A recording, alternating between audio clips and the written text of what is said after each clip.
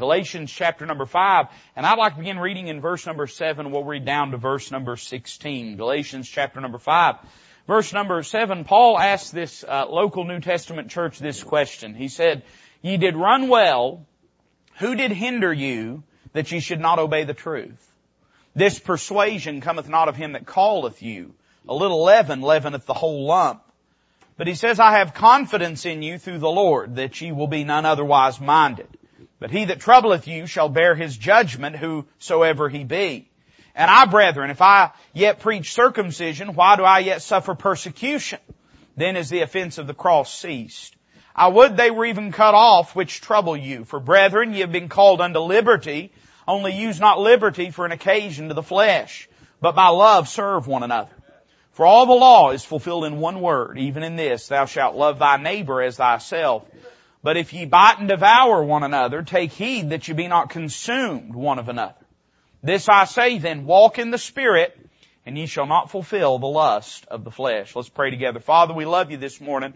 What a blessing it is to be in your house. And I want to thank you, Lord, publicly and personally for the privilege it is to be here. I thank you for each and every person that has come here with heart open unto thy word. And Lord, we've come that we might fellowship together. We've come that we might gain help and encouragement. But Lord, above all, we have come that we might meet with you. And Father, that you might do an eternal work in our hearts and lives. Lord, I pray for those that are traveling. We have several this week that are on the road and traveling and enjoying leisure time, and some of them traveling for other reasons. And Father, I just pray you keep them safe where they are, and Lord, that you'd meet with them as well. And Father, that we would all, at the end of this time of enjoyment together, Lord, that we at the end of it all would be able to say we have drawn closer unto Thee. Lord, we love you, and we ask it in Jesus' name. Amen.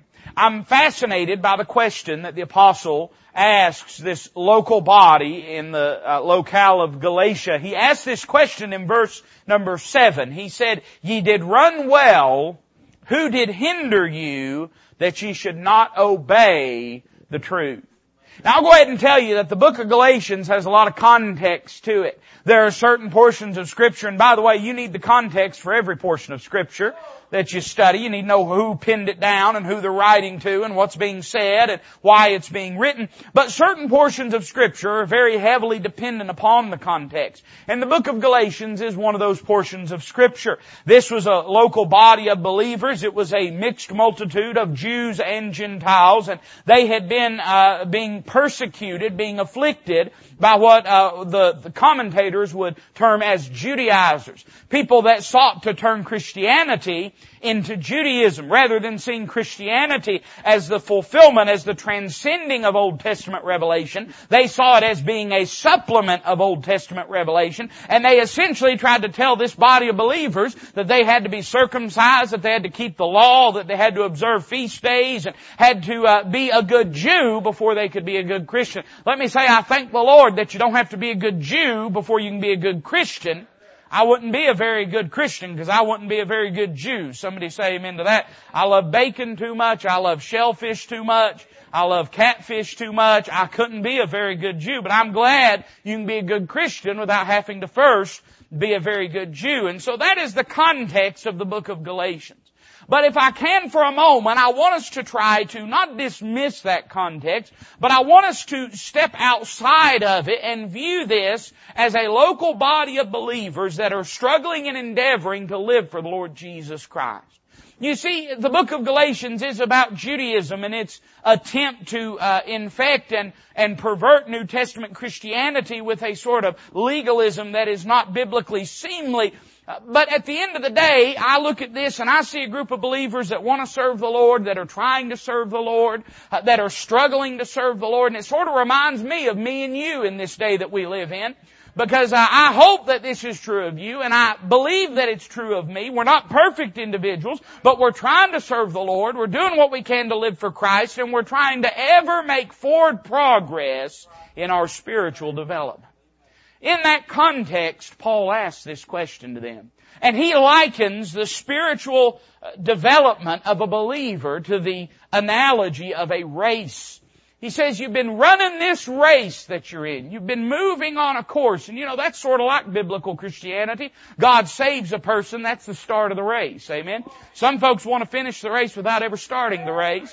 You got to be born again. You got to start the race. And then you're on a fixed set course. Every single one of us one day is going to stand complete before the presence of God, robed in the righteousness of Jesus Christ. But there's a lot of road between the start of the race and the end of the race, and we will be judged according to how we have ran that race that is set before us. Paul used this similar language in Hebrews chapter number 12 when he said this, that we ought to lay aside every weight and the sin which does so easily beset us. And he said, let us run with patience the race that is set before us. Every single born-again believer is on a course, on a path, in a race that they are running. Now here's the question I have. Have you ran well? Are you running at all? If you're not running well, Paul would ask this question, who did hinder you? I want by the Lord's help to answer that question this morning in your life and in my life. It's interesting, he didn't say what did hinder you, but he said who did hinder you. And I think we're going to find out exactly who that person is that has hindered us. If we're not doing everything we ought to be for the Lord, I think we'll find out exactly who's to blame. We'll call them by name this morning. Who's to blame for hindering us? So let's notice a few things. By way of a little introduction, I want you to notice that their history is wrapped up in this question that he asked. Now first off, let me say this. What is the race and how do we run it? Well, he said this. The apostle said, ye did run well. Who did hinder you that ye should not what? Obey the truth. Progress in this race is defined and determined by our obedience to the truth. He didn't say you need to run faster. He didn't say that you need to run with better form. He said you need to run according to the rules and faithfully you need to obey the truth. I'm glad this race isn't about who finishes first or second or third. Because I'll tell you this, I'd be way on down the line. I'm glad this race is not about who has the best form in running, because I'll be honest with you, there's people that when it comes to being a good Christian probably do it a lot better than I do. I can't control what other people do, but only I can control what I do, and I can make sure that whatever, I may not be remarkable, I may not be talented, I may not be skillful, I may not be good looking. Now I happen to be all those things, but I'm saying if I was talking about you, maybe you're not no, I'm joking. You can look up at me and tell I ain't talking about me. I may not be any of those things, you understand, but I can be this. I can be obedient. I can obey the Lord. I can do what's right. And that's how he defines this race. So the race is living obediently to the Lord. And he says some things about how they had lived in the past, about their history. Notice first off, their participation is mentioned. He said this, you ran the race at one time. There was a time you were living right. There was a time you were serving the Lord. There was a time that you were doing what God expected of you. And you know, every single one of us, my father's mentioned this before, and it struck me now that I've had children and seen them. And I guess as you get older and your body breaks down, you think of it more. But I've heard him make comments before about a newborn child. He'll look at him and say, boy, look at him. Everything works on them. You know, their joints don't hurt. Their eyes work. Everything works on them. You know, when you got born again, everything worked on you. I'm not saying you were perfect. I'm saying that when the starting gun shot, you started off running the race. Every one of us started off running the race. You remember what Paul said about how he got born again when he was talking to King Agrippa? He talks about that heavenly vision, talks about the revelation of his lost condition as a sinner, and God commanding him to believe on him and to be saved. And Paul says it this way, whereupon I was not disobedient unto the heavenly vision, O King. Now listen, I don't believe works saves us. I don't believe that works plays any part in saving us. But I believe the believing of the gospel is an act of obedience. Our natural flesh would say, don't believe the gospel. But we listen to what God said. We listen to the truth of what He reveals about us and what Christ has done. And we respond by surrendering our will to His will. And we obey the gospel. I'm saying for every born-again believer, for some period of time, you were in the race. You participated. You ran, and probably you can look back at times in your Christian life, and hopefully it is long storied seasons that you can look at, that you were faithful to the Lord, that the Lord was more important than anything else, that the Lord was the master of your life, that the Lord was the masterpiece of your life, that you sought to live for Him and love Him more than anything else. I'm saying this, we could all probably say that we have participated in the race. He talks about their participation. He said, you did run. There was a time you were in it. There was a time you were serving the Lord. You did run, but then notice what he says. He says they ran, not that they walked. Now I'm going to talk a little bit about walking before we close, but I would just notice this. They didn't just walk. They didn't just lumber. They didn't just stroll. They ran in the race. So I see not only their participation, but I can't help but notice their passion, Brother Ken. They weren't just in it. They were in it to win it. They were in it to win it, man. They weren't just in it just to keep pace. They were in it to run. I love to watch children run, especially when I don't have to really pay attention to them. But I mean, just in general, and some of y'all may hate it. I'm sure there's probably people who do. And I don't like kids being crazy, tearing stuff up. But I kind of like seeing our kids run around. I'll tell you this. Please know I don't mean this in an unkind way, but if you want to find a church, if you want to find a building with pews and a pulpit and nothing's ever out of place and everything's real quiet and everything's real demure and everything's always in its proper place, go to a funeral home. Because that's what a funeral home is. Now, I'm not saying we ought to let them tear the building down, sheetrock to stud, but I am saying this. It's good for there to be a little activity. And it's good for there to be little ones around. And I love it, man. I love to see them run and play. I don't like seeing them swing on chandelier, but I love to see them run and play. I love to see the fervor and zeal and passion. A child will run when he ain't in no hurry. He'll just run because he can run. Nobody will be racing him. And they'll just run just because they're excited about life. They're excited about getting there. Man, I've known Christians like that. I want to be a Christian like that. I want to run just because I can run. I don't want to have to do my best because I feel like God's going to hit me over the head with a hammer. I don't want to have to do my best because I feel like somebody's going to criticize me if I don't. I want to do my best because He's worthy of my best. I want to do my best because, Paul later on talks about the liberty. You've been called unto liberty. That's the idea, man. You take one of these kids and give them a little liberty. Go turn them loose in that gymnasium, man. They'll just run because they've been set free. I just want to run because I've been set free. I want to live for the Lord with passion. I feel like it takes so much emotional investment and capital just to battle with the world around us that we've allowed it to rob us of our zeal and passion as believers. We just listen, by the time we're done watching the news and solving the world's problems, being angry about everything, we ain't got no energy left to live for the Lord. But there was a time, man, we had passion. There was a time it mattered to us what we did for the Lord Jesus Christ. So they weren't just in the race, but they ran. I see their participation, their passion, but then I noticed their performance. Paul said you did run well. You did run well. Brother Ken, they did it the right way. They weren't just satisfied to do something. They wanted to do the right thing. Can I ask you something? So often the matters of church and serving the Lord become shrouded in all of the various responsibilities and opinions and obligations that we have. But can I ask you this? Are you not only trying to serve the Lord, but trying to do it as well as you possibly can? Man, I want to make sure if I do something for God, I do it right.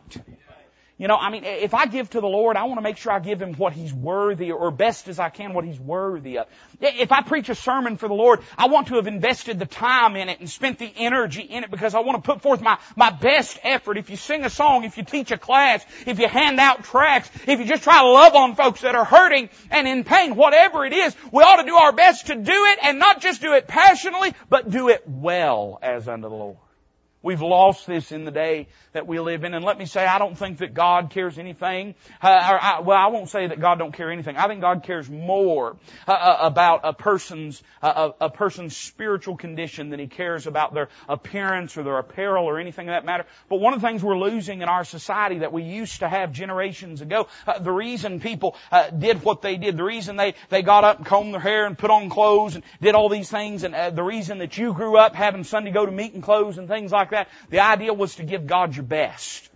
Now, your best might have just been a clean pair of overalls, but it didn't matter. It wasn't about the actual clothing. It was just about trying to give God your best. I think it's a shame that we've lost that in our society that we're in. Now, I'm not talking about apparel. I'm talking about appreciation for the Lord. It ain't got to do with the clothes you put on. It's got to do with anything in life that you do. You ought to do it as unto the Lord. And give it your absolute best. There was a time they served God, and they did it the best that they knew how. It ought not be we're always just trying to shovel our responsibilities and just get them over with. Not when it comes to the things of God, at least. Hey, go ahead, treat your work that way. Don't treat the Lord that way. Listen, treat your mowing the yard or trimming the hedges or treat that. Don't treat the Lord that way. He's worthy of more than that. I see their performance. So these were people that had been invested and involved and had been serving the Lord and they had been doing right. But the very reason Paul, under inspiration of the Holy Ghost, pins down this letter is because something had changed. They did run well, but somebody hindered them. So I see not only their history, I see their hobbling. Now stop and think about a person running their race. If they're running and moving at a swift pace and keeping in their course and they're doing everything that they're supposed to, if something goes wrong, it's probably going to go wrong in one of a few different ways. And I've seen this to be true as it relates to spiritual life and church life and Christians. Most of the time, Brother Charlie, if things go wrong, it goes wrong in one of a handful of ways. For instance, I think about this person running this race and they were doing well and then something changed and I thought, well, had they stumbled?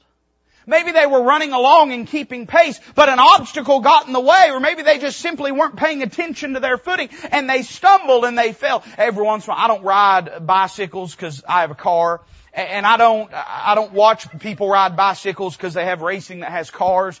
But if you watch these guys that do this like Tour de France and stuff, man, every once in a while one of those guys will take a spill. And then everybody takes a spill. Sometimes that's kind of how church is if we're not careful. Sometimes our downfall can cause the downfall of other people, and our spill can cause other people to spill. But very often, man, they're moving like 900 miles an hour on this little piece of aluminum that weighs less than my shoe, and it don't take much, Brother Ken, just a little pebble, just a little slick patch, just a little piece of gravel, but something gets in their way, and they tumble. Next thing you know, the whole race has stopped. There's some people that's been going on serving the Lord, and then something came up, something happened. Something all of a sudden, somebody hurt their feelings. All of a sudden they ran into some kind of, there's sometimes people run into health issues. Now listen, I don't want anybody that's too sick to be going. But I'm saying sometimes we're doing and we're living for the Lord and we're serving and we allow something that might impede us in certain ways to impede us in every way. Maybe it's a financial thing. Maybe you fall on hard times and all of a sudden you find that the provision that you once thought was there is not there. It can be any number of things and we can let it cause us to stumble. Hey listen, it's okay to stumble. We all stumble sometimes. You got to get back up. We all stumble. I don't care who you are. We all have those times. We got to get back up. So maybe they had stumbled. And then I thought to myself, it's possible they stumbled. But there's another possibility. Had they strayed maybe from the path that they had been set upon? It's possible they were running in this race and where they should have took a right turn, they took a left turn. It's possible that they were running this race and then all of a sudden they veered off and started chasing after something else. One of the things I love when we go to campus, when we do field games, and we'll do field games with the little kids. And there's a reason that people tolerate pee-wee sports. And the reason is because it's a joy to watch the utter and absolute chaos of 18 or 20 kids out on a field, and there just happens to be a soccer ball or a football there, but really there's no rhyme or reason to what they're doing, and they're just running around and bumping into each other and everything. And, very often in our Christian life, that's how we are. We allow things to distract us. I remember playing Little League baseball, and I had a smart mouth, and the coach, I smarted off to him about something, and he put me in the outfield. Because that's how it works in Pee Wee baseball. And so he put me in the outfield, and so I just sat back there. Couldn't nobody hit the ball? If you had given them a baseball shooter, they couldn't have got it into the outfield. So I just sat out there and sat on the ground, picked dandelions. I was that kid. It wasn't because I wanted to be. That's where my smart mouth had got me. And I used to sit out there and I never paid attention. I don't know if we were good or not. Because I was always distracted.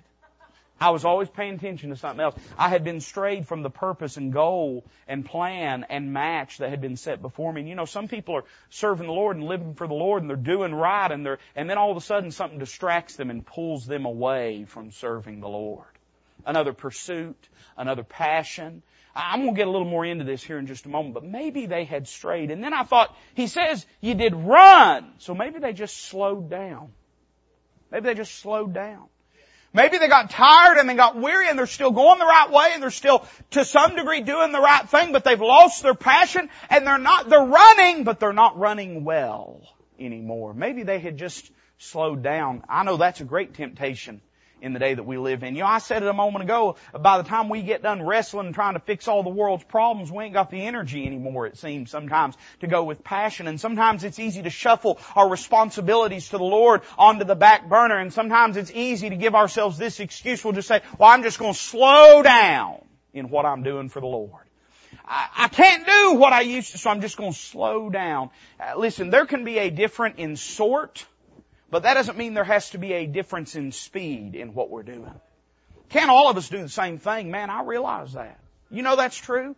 Can't all do the same thing for the Lord. There are certain things that are in my wheelhouse or certain things that are not in my wheelhouse. There are certain things I may have the ability or the talent to do. But that doesn't mean that I need to slow down in whatever my avenue of serving God is. Maybe they had slowed down. And you know, maybe because they slowed down, maybe they just stopped altogether. I ain't going to preach a lot about this because the folks that do this ain't here this morning. They won't be here tonight. There won't be here Wednesday night. Now, listen, I understand there's people providentially hindered. I think you know me, know my heart well enough to know there's people sick and can't be here, and there's people that tragedy has struck and they cannot be here. There's people traveling. I don't begrudge them one bit, except I'm just mad they're at the beach and I'm not. But other than that, Brother Kerry, other than that, it doesn't, I'm saying it don't really bother me. I understand that. But listen, setting aside those unique circumstances that you and I both know exist, we understand there's some folks that could be here that aren't here.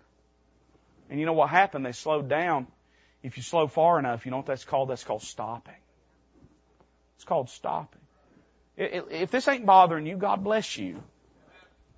I said, if this ain't bothering you, God bless you. That's fine. But if it is, maybe we ought to listen to the Holy Ghost a little bit. If it ain't bothering you, that's fine. You can go home and say, boy, the preacher preached good at them people today. That's fine. But I'm just telling you, very often great danger in slowing down is it's the first step in stopping. I could tell you as a pastor, and maybe you wouldn't even believe me if I do, but as a pastor, you can see when people have one foot out the door. They don't think you can see, but you can see when people have one foot out the door. Very rarely does anyone stop that the pastor doesn't first see him slow down. That's the reason, listen, when your pastor in love comes to you and says, is everything all right? You doing all right? Hey, I want you to step into this or step into that or whatever it might be. That's why it's a good idea sometimes to receive that as wisdom. Not because he's such a wise individual, but because he stands up on a platform with a bird's eye view, and figuratively speaking, he steps back and he looks and he can see you slowing down. And it's not that he hates you, and it's not that he begrudges you, and it's not that he resents you. It's that he's afraid you're getting ready to get one foot out and you're getting ready to stop. Because, Brother Ken, we've seen it so many times. Rarely is someone running at full pace and then out the next day. Most of the time they slow down first. And you know what that eventually leads to? Eventually they just stop. You could walk up and down these streets and talk to person after person after person.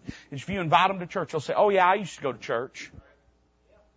I used to go to church. You got family that was like that, right? You got friends that was like that. You probably got a neighbor that you tried to invite to church and said, oh yeah, I used to go to church. Ye did run well. Who did hinder you? See, the truth is we think that's them, that's not me. But they said that at one time. And it could be any of us. How did that happen? Well, maybe they had stopped. Maybe they had just slowed until they had stopped. So I see they're hobbling. And then I have to get to really the thrust of the message, and that's their hindrance. He didn't say what. He said who. In other words, there's somebody that caused that. Now, who was it? And I thought about a few things. I thought, well, maybe it was Satan. Was it Satan that deceived them? Paul gives us a little bit of an idea. He says in verse 8, this persuasion cometh not of him that calleth you. A little leaven leaveneth the whole lump. Now, that word persuasion, it means somebody's been whispering in your ear. They have deceived you. He said, someone has persuaded you. Now that sounds exactly like what the devil does, doesn't it, Brother Charlie? He gets in our ear and he says, you've worked hard for the Lord and you've done this and that, and there's other people not doing anything for the Lord. Why are you wasting your time? And why are you spending your life? And, listen, you hurt and you have problems and you have sorrows and let those people go and carry the load, and you just take it easy. And he gets in your ear and whispers and persuades you. Maybe it was Satan that deceived them. I thought maybe it was stumbling blocks that derailed them. And I sort of looked at the passage and thought about a few of them. For instance, it could have been saints that disappointed them that had hindered them.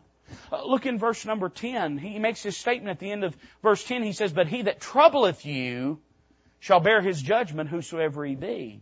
Down in verse number 12, Paul kind of says the same thing. He said, "I would they were even cut off which trouble you." Paul says, you've got some believers in the body of Christ that have disappointed you, that have let you down, that are causing you trouble and sorrow. Paul says God's going to judge them one day. But could it be what had hindered them is there's some people that they had looked up to, some people they had loved, some people they thought that had loved them, that had treated them ill and had disappointed them.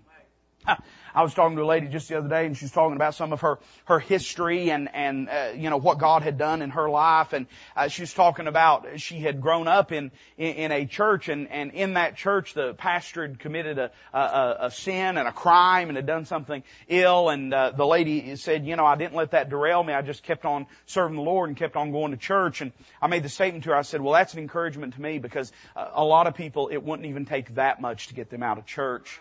So often you see people that at one time served the Lord, and then somebody broke their heart. Somebody broke their heart. And that was enough for them to just get out of the race. Could have been saints that disappointed them. And then I thought to myself, and this isn't really a who, but I think it ought to be mentioned, it could have been circumstances that discouraged them. Paul uses a word we're pretty familiar with in verse 11. He says, "And I, brethren, if I yet preach circumcision, why do I yet suffer persecution? Then is the offense of the cross ceased." Now here's what Paul's doing, right? Paul is saying this, I know what it's like to have people beat up on you.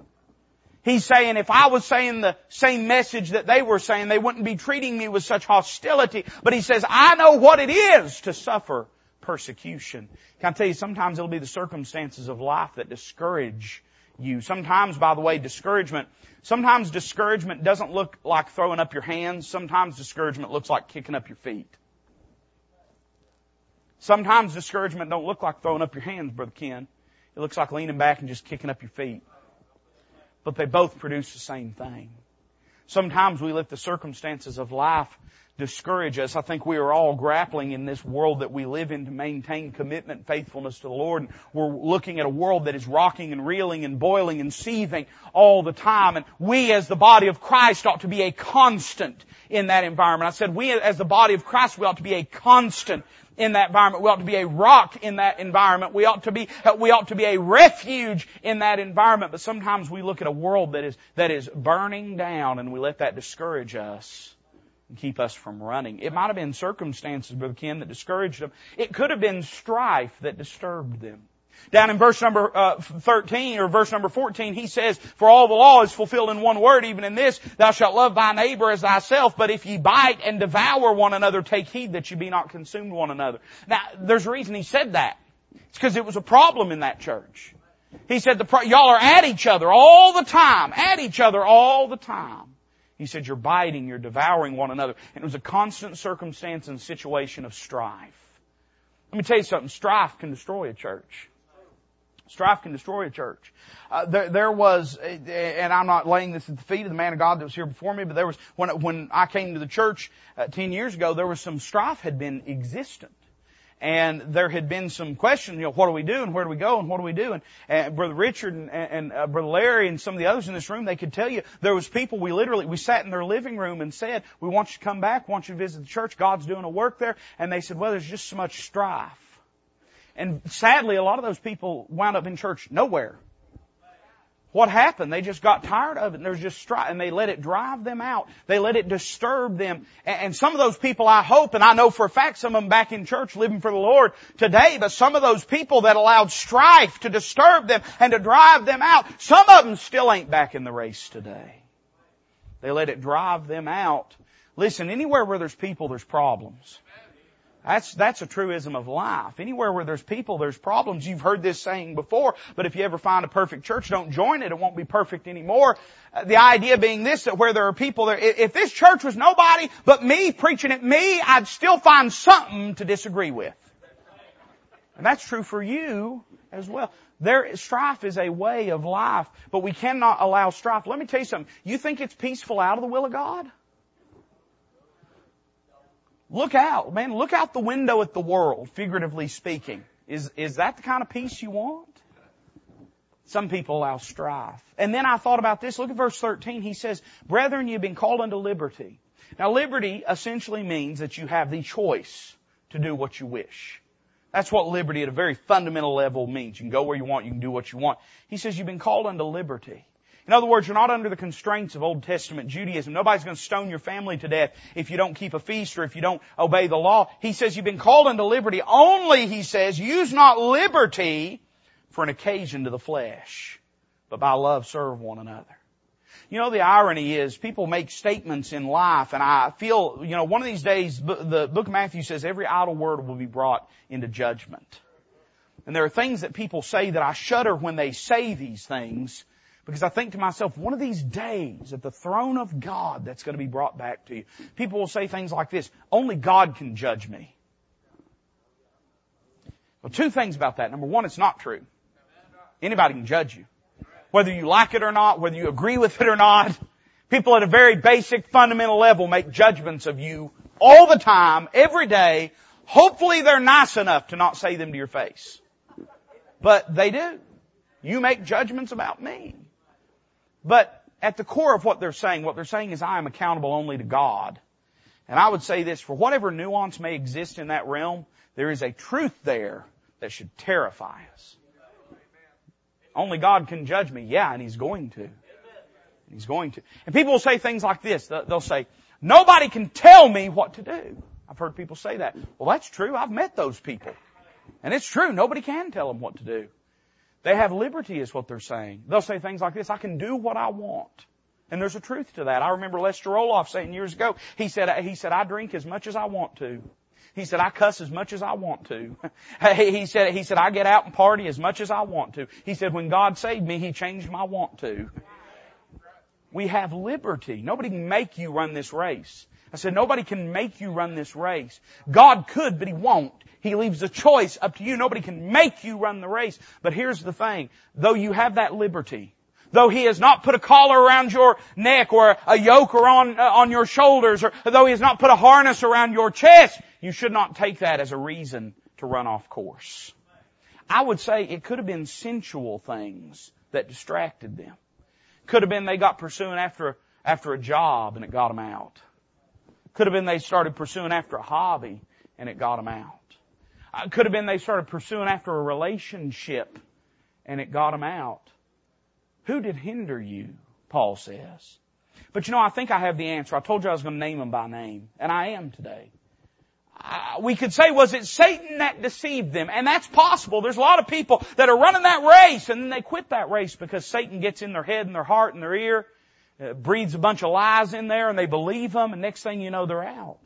And then I thought to myself, was it stumbling blocks that derailed them? Maybe it was people that disappointed them, or circumstances that discouraged them, or strife that disturbed them, or sensual things that distracted them. And that's all possible. I've seen people get out. I've seen people quit on God for all of those reasons. Every single one of them.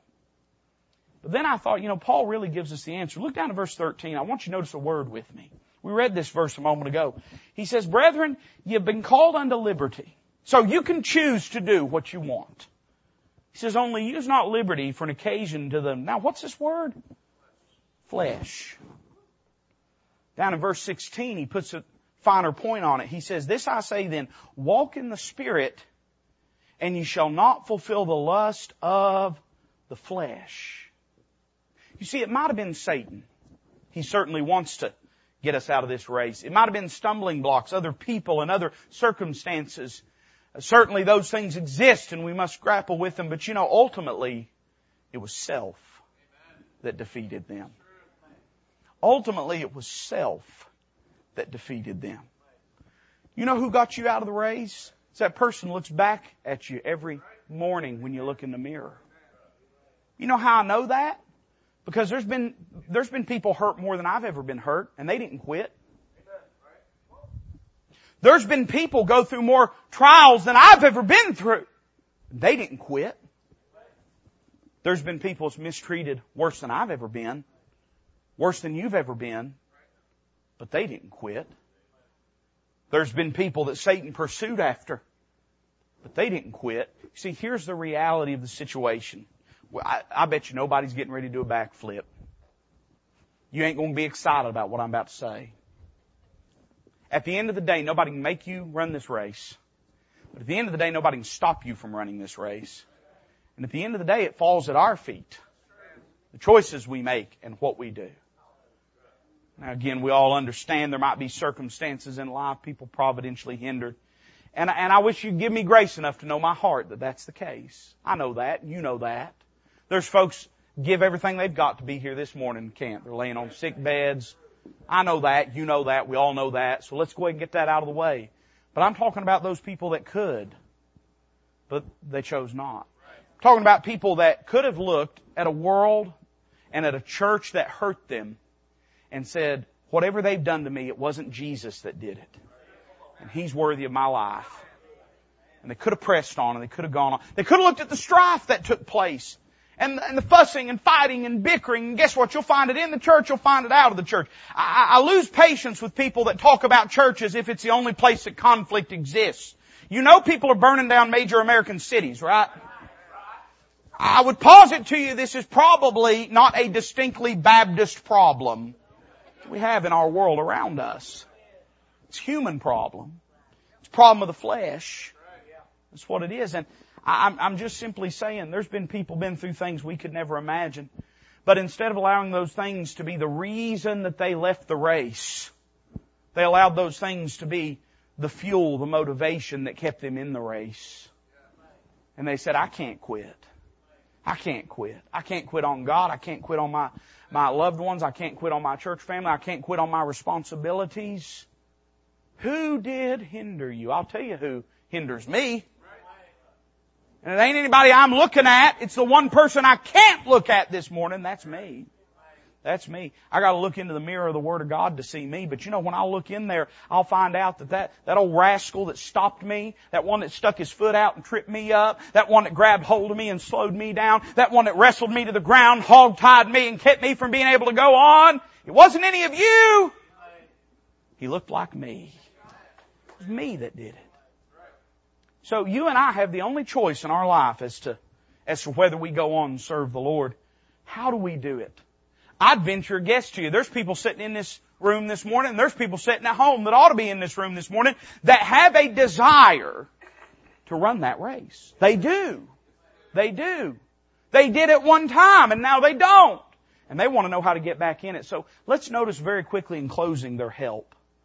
What's the answer? Well, the answer is found in verse 16. He said, this I say then.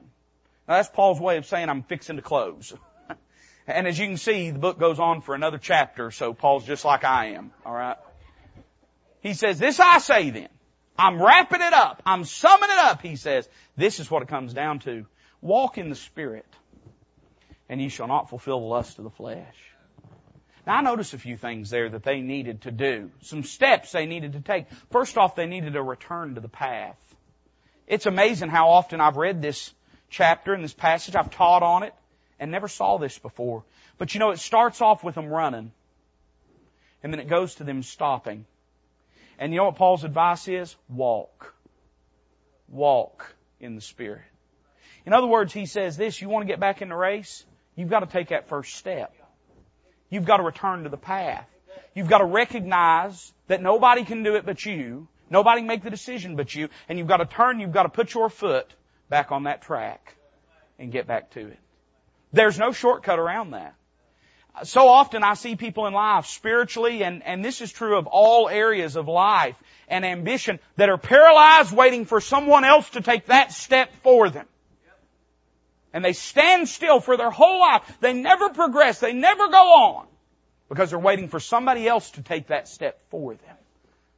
But the reality is only you can take that first step back to serving the Lord, back to living for God, back to serving Him with passion, back to running well. You have to take that first step.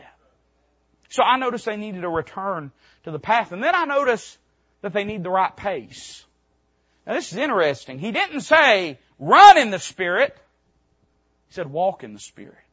You know, part of our problem is we want everything to be an easy, quick fix. We live in the microwave generation, don't we? Where is that outdated yet? I need someone younger than me to tell me if that's outdated yet. Somebody that doesn't own a laser disc player or something. We live in the microwave generation. And we want to walk up and push a few buttons and we want everything to come out. But something that you learn very quick cooking with a microwave, it'll get it done, right? But it ain't the same. It ain't the same. Can you cook a steak in a microwave? Well, yeah, you can. Not around me, you can't. But you can. No, there's going to be somebody out there that's going to say, "Preacher, I make the best steaks in microwave." That's fine. It's neither here nor there. I'm saying you can do it, but it ain't going to be the same. Part of the problem, we've been running and running and running and running. Then we spend a few weeks or a few months or a year or a few years or a few decades laying there on the track doing nothing. And then we want to get up and run the way that we did back then. We need to understand, as long as we can walk. I'm not saying you back off. But I'm saying if you're not doing anything the first day, you don't have to go out and conquer the world. You just have to get the basics and fundamentals right. You say, "Preacher, I never quit on the basics or fundamentals." Well, then for you need to get the next step right. You remember when they conquered the land of Canaan? God said this, "I'll give you the land little by little." He said, if I gave it to you all in 1 year, the wild beasts would overtake it, the weeds would grow it over. But He said, little by little, I'm going to conquer. You will conquer it as you can keep it. You'll conquer it as you can keep it. We want to go to an altar and we want to ask God for forgiveness and get up and we want us to have no more struggles and we want it to be easy and we don't want it to be simple. The truth is, it was never easy. We were just conditioned to it. We were conditioned to it. You know why I don't run marathons? Because I'm fat and I'm out of shape and I'll probably die. Now, any of those people out there running marathons, if they ate like I did, they'd get fat too. You'll hear people say sometimes, I've got a little weight, but it's hereditary and it's glandular. Not with me, man. I married a woman that cooks. So I've earned every pound I've got, every inch that's around my waist, I have earned every bit of it. Now, if those people running that marathon did that very same thing and then got out and tried to run a marathon, it'd kill them just like it'd kill me. It didn't get any farther. The road didn't get any steeper. It's just they were conditioned to it. And here's the thing. You look back at when you served God in your younger days. You look back a few weeks or a few months or a few years or a few decades and you think it was so easy. It wasn't easy. You were just conditioned to it. You got to walk. And then I noticed they got to have the right person. You walk how? In the Spirit. In the Spirit, and ye shall not fulfill the lust of the flesh. We want to not fulfill the lust of the flesh thinking that will invite the Spirit into our lives. That's not how the grace of God works. You know what God did? God took His Holy Ghost and put it in a broken, wretched, rotten sinner and said, I'm going to allow the Spirit of God by His leadership, by His guidance, by His direction to transform that person into what I desire for them to be. This is the reason we get paralyzed. That's our excuse for not taking that first step. We want everything to be perfect for God. You know what God wants? God wants us to take that first step. I said, God wants us to take that first step. You say, well, preacher, I can't do everything like I used to. No, but you can do something. You may not be able to do what you used to do, but you can take a step. You can move back to the Lord. You can look at the areas of your life that you can deal with presently at this moment and get those things right with the Lord. Don't get paralyzed waiting for somebody else to take that first step. We want to deny the lust of the flesh and thereby invite the Spirit of God into our life. That's not how it works. God put the Spirit of God in your life. Now here's what you do. Obey Him. Isn't that how this whole thing started? You did run well. Who did hinder you that you should not obey the truth? It all started. How did we run before? Well, we ran before just by obeying Him. And that's how we'll run again, through obedience unto Him. Let's bow together this morning. I feel like the Lord's done. As the musician comes to the piano, the altar is open, and I've preached my message. I'm not going to ask you 100 questions. I just want to ask you if you'll take that first step this morning. I wonder if you'll take that first step this morning. Now, don't look at your pace and say, it's still further ahead somebody else's pace. You'll always be going more and further and faster than somebody else is. Instead, what you need to do is look at where you used to be and ask yourself, I did run well. Who did hinder me? Father, bless this invitation. May it glorify the Lord Jesus.